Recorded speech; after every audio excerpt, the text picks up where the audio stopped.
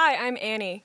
I'm Zoya, and this is Cortado Cafe. So basically, the form of this podcast is conversational and meant to be open for others to listen in on our free-form chats. So Annie and I are both from New York, and we're both college students. I'm pre-med, and I'm double majoring in neuroscience and Hispanic studies. Mm-hmm. And my major is STS, which stands for Science, Technology, and Society. So that's basically the end of our intro. Hopefully you guys are going to get to know us better as the podcast continues. And today we're going to talk about something that means a lot to the both of us. So I'll be starting off by talking about my thesis.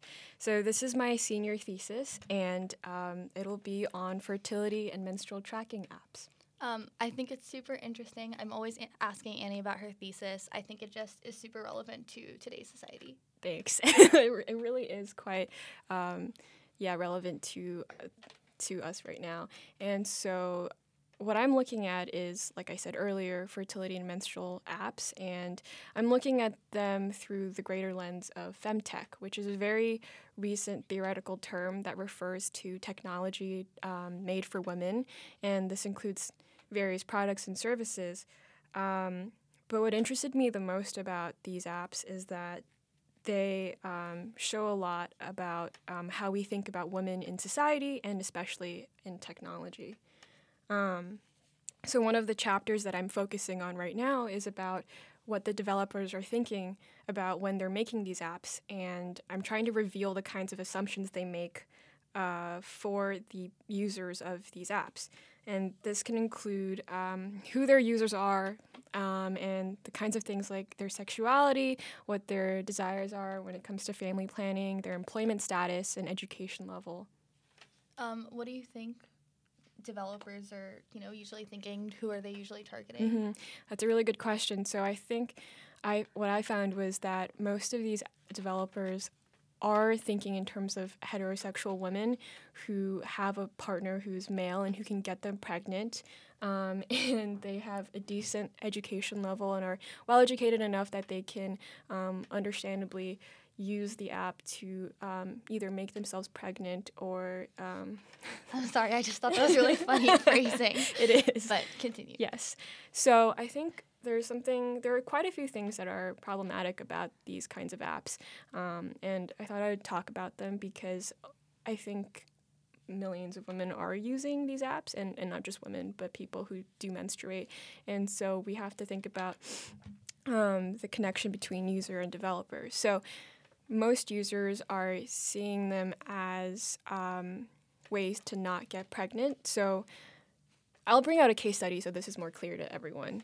Mm-hmm. Natural Cycles is an app that was released a couple years ago, but has become very popular, and its main purpose is to work as a natural contraceptive in the sense that you use a basal body thermometer, which is just a thermometer to track your body temperature and your past menstrual cycles to see when you're fertile or infertile, in the sense that you just know when you can have sex or not have sex in order to get pregnant or not be pregnant. It's a very dichotomous decision you make.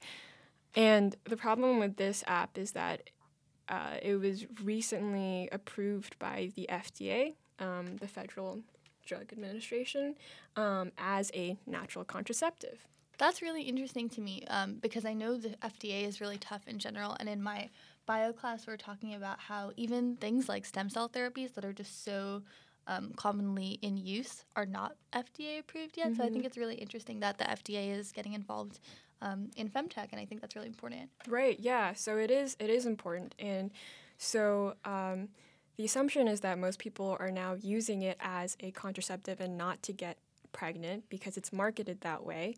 But I found that a lot of the developers, especially the Natural Cycles developers, they have explicitly stated that their app is for couples who want to conceive soon. So just the fact that those two things are mismatched is very troubling for users.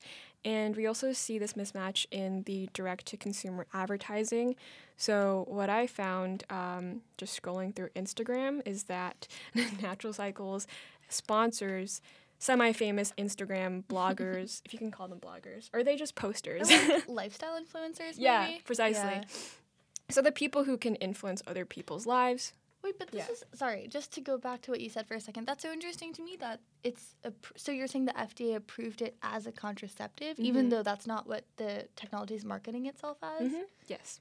I wonder how the FDA did that. That's kind of wild. It is. So that's going to be the next thing that I'll look at.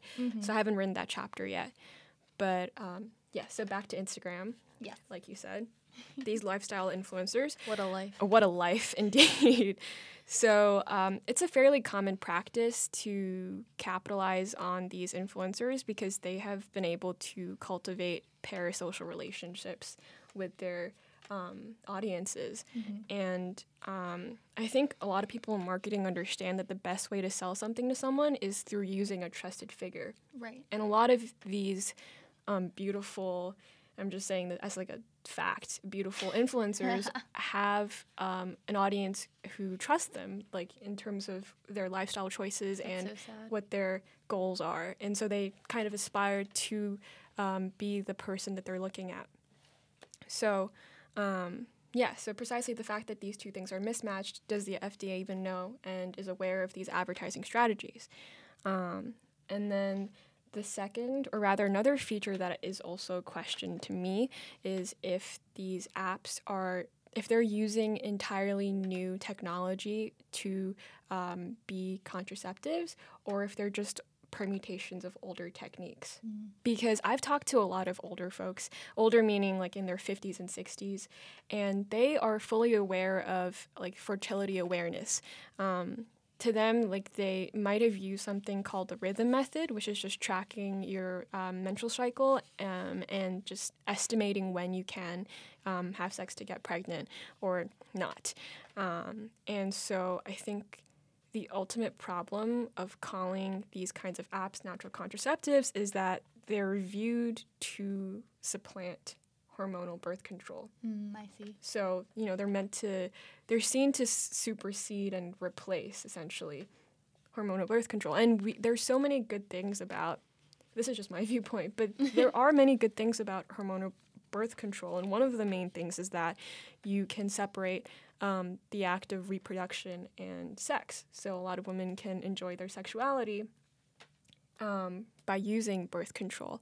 And so a lot of the issues then are with these research articles that are being written by companies like Natural Cycles that see their fertility apps as competing with hormonal birth control, and their studies don't have that comparison in their trials. So that is also an issue, like a scientific issue. So that's something that I was wondering about. Obviously it's FDA approved and all of that, but how has the science worked, and how have they, every person's body, every person's menstrual cycle, all of that is so different. So how can they market it as a contraceptive? Like, do the algorithms differ for every person? Right.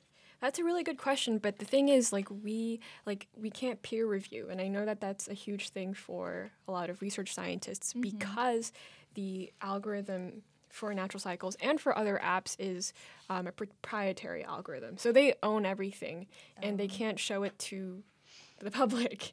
And so reviewing how really efficacious it is very difficult. Interesting. Yes. Especially because, in my neuro and bio classes lately, we've been talking about how some of the really big issues in science these days are as the knowledge gets more and more specialized, and as people get more and more concerned about, the number of publications that they have, as opposed to just trying to stick to, replicating results. People have just been forging ahead without working to replicate results, because it's also a lot harder to get funding if you're just going to repeat someone's study, even though that's a really crucial part of science.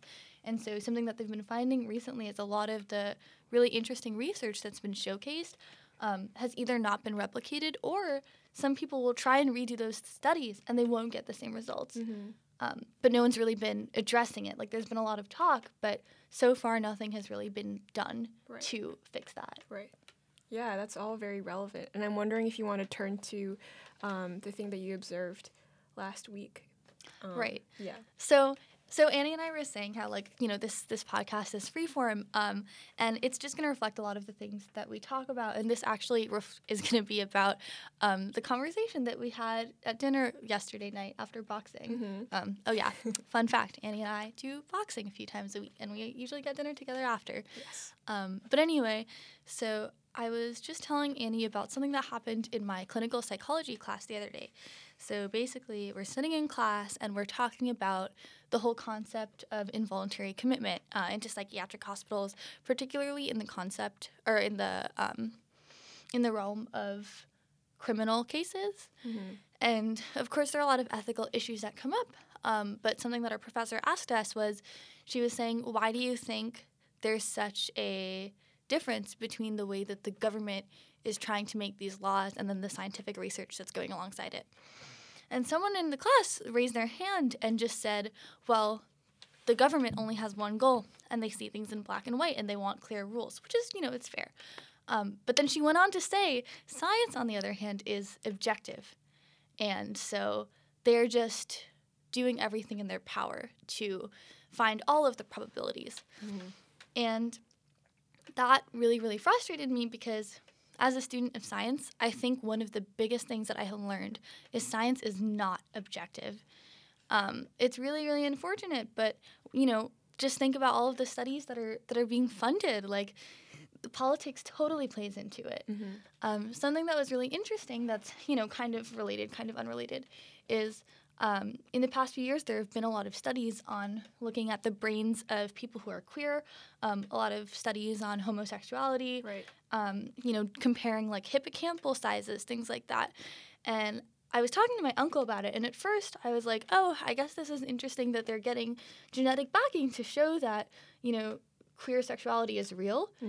And my uncle turned to me and he was like, but is this the kind of society you want to be living in, where the only way that we're going to accept people's sexuality is by having genetic evidence that to almost to make it okay? And I thought that was really interesting, and I was thinking about it, and there are so many political motivations for that kind of research, because in terms of gay marriage laws, all of those things, and just the fact that science is not objective. And then, like I said, there's the whole issue with replications these days. Right. There's so much p-hacking that goes on. Can you explain p-hacking to our audience? So a lot of times scientists will do their research, and so one of the ethical codes of research is you have a set sample size, you have a set, I'm going to do this, that statistical analysis, and whatever happens, happens, whether it's significant or not. But these days, everybody wants significance because otherwise their papers won't really get published. So a lot of times what people will do is they will, after the fact, try other statistical tests or, remove quote-unquote outliers. And a lot of times that can make a really big difference in terms of significance and push things that originally were not significant into the area of significance. And a lot of people think that that's one of the reasons why no one can really replicate each other's data anymore. But yeah, I don't know. It was just really, I understand how a lot of people who don't come into contact with science on their everyday basis might have the idea that, oh, science is very rational. But I just think it's a really dangerous perspective to have if you truly believe that science is objective, because so much plays into it. And I think we should all just be very wary and appreciative of that fact. Right. Yeah. No, I was talking about how this fits really well with STS because the field of my study was built off of the idea that, scientists might not be reflective enough of the work that they're doing. Like individually, I think they might have some sense of understanding how their daily laboratory routines are not, they're following certain standards and protocols, but in the end, it's like what Zoya said, a very political activity. And so I think the benefits of having this reflexivity is that you are able to see through the practices of science without totally undermining your trust in it, which is a very special thing. I think, like STS, we like to use the word tension. So it's a really good thing to hold those things in tension, to understand that, science isn't fully objective, but the practices aren't, they're not objective, but like the things that we derive from it, the facts and maybe just like certain principles and things that we've discovered are useful, and they're meaningful to us in society, and they do like reflect into, or rather they manifest into like, useful technologies later on. I totally agree. Like, none of this is to say that you shouldn't trust the studies that you're reading, but more just to think of them in a larger context. Right.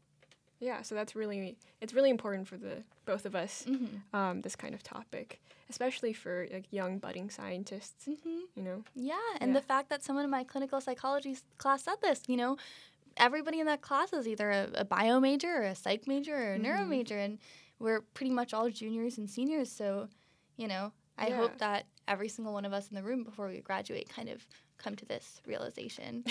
It's hard, though, Yeah. But I think this kind of ties into, this morning, fun fact, I haven't told Annie this either, so I guess everyone's learning about me. New to all of us. But this morning I was getting coffee with my old organic chemistry professor, old as in I had him last year. Previously, not that he's not old. that he's old. Although we do have a running joke that he acts like he's 70, which he is not. Anyway, so we were just talking this morning, and I was telling him how someone that I really admire in the field is Siddhartha Mukherjee. So basically, he is this guy who started off doing cancer research. He became a physician, and now he writes for The New Yorker. He, is an occasional columnist for The Times. He's written a few books, but one of my favorite things about him is that a lot of times, he does write about science, but a lot of times he doesn't. Recently, he wrote a piece on his father's death and how that affected him, and it wasn't clinical at all. And I think it's really important that like all of these different fields are converging. Just the concept that as a scientist, you should be able to write, and not just in very specific, specialized terminology about your field, but you should be able to communicate to people. And I think the fact that he's kind of finding that intersection between literary writing and scientific writing is super cool. And I was talking to Annie about how I think it's super cool that a lot of fields are becoming just more multidisciplinary and encouraging this kind of thinking of your field, but also outside of your field at the same time. I guess holding them in tension, as you said. Exactly. You said that neuroscience is becoming more multidisciplinary, correct? Yes. Actually, in our college, it's officially going to become a multidisciplinary major next year, which I'm very happy about. Yay. It's amazing. No, but I agree with you. I think it's very cool that these, whether they're physicians or medical researchers or just really high up in their field, that they're, enjoying a more, I don't want to say creative, because their own work can be creative, but perhaps just more artistic way of expressing who they are as people is really cool too. Especially because I genuinely believe that science is a form of art, and I think the fact that people tend to separate the two a lot is it's sad, and it shouldn't be that way. Yeah. If you think about someone like Santiago Ramon y Cajal, who's one of the fathers of modern neuroscience, he's this guy who he did all of this research on how this is what neurons look like, this is their structure, and he had no clue. This was so long ago. But he knew, and this is how neurons are structured. And, he did all of these beautiful drawings of all of his hypotheses, and they're so beautiful. They're such just beautiful works of art that they're on display in museums in Madrid, because that's where he's from. NYU even took some of the photos on loan this past year, and I went to the exhibit, and it was incredible. And I think so many people were there who were not only interested in the science or just the art, but like in that intersection. One thing that I love about you is that you will show me pictures of neurons. When we're just hanging out, you're like, hey, look at this picture of a neuron. Isn't it pretty? I feel a little bit called out. I actually was telling Annie about this right before we started shooting, or not shooting, recording, I guess. But yeah, in my neuro class at the moment, we've been doing a lot of fun work with mice brains. And so basically we ran a bunch of behavioral testing on mice, and then we basically obtained their brains and did different kinds of staining. And we've been looking at sections of their brain, and it's just so pretty. Like one of the stains is crescel violet, and the way that the neurons come out, I don't know, Yeah. it's pretty. It's pretty. I remember you saying something about stubby neurons. it just blew my mind. Dendritic Spines. Okay, can you explain this? Because it actually blew my mind when she said this. My mouth was open for a while. I was just shocked. Anyway, go ahead. Okay, anyone who's in my neuro class right now would be like, oh my God, I can't believe she's doing this. But anyway, so our professor is really interested in dendritic spines. So essentially, crash course on neurons. Love it. There are 3 basic parts of a neuron. There's the cell soma, which is the body of the cell. There's the dendrites, and there's the axon. And on the dendrite, there are different almost structures that protrude from the dendrite called dendritic spines. And so there are a lot of theories on all of the different parts of the neurons and how they work, et cetera, et cetera. But specifically in relation to these dendritic spines, as we know today, the current theory is that these spines are physical representations of our memory. And so there are 3 big kinds of spines. There's stubby spines, there are mushroom spines, and there are long, skinny spines. I did not make up the names. Don't laugh at me, Annie. I won't. But the theory is that when you form a memory, when you learn something, it forms as a long, skinny spine on a dendrite. And, there's a lot of things called synaptic pruning, meaning spines are constantly being formed and degraded, etc. And so when you form a long, skinny spine, if you recall this memory several times, you're reconsolidating it. And through the process of reconsolidation, this long, skinny spine will turn into a mushroom or a stubby spine. And those are pruned a lot less. They go away a lot less.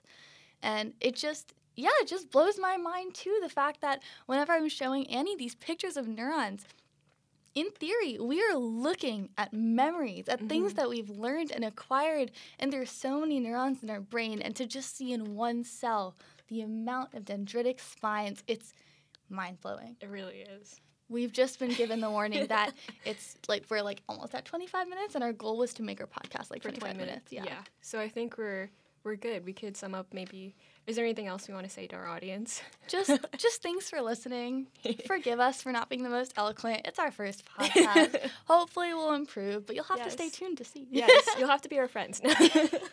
Honestly, realistically, it's probably just our friends who are going to be listening to this. So thank you so much. We love you guys. Yes. We really do love you. Yeah. I think that's all for now. So, I don't know. I guess hopefully next time we'll have something even more interesting, potentially. Potentially to say? Yeah. Okay. Anyway. This is the end of Chai Chats. Thank you. Bye. Bye.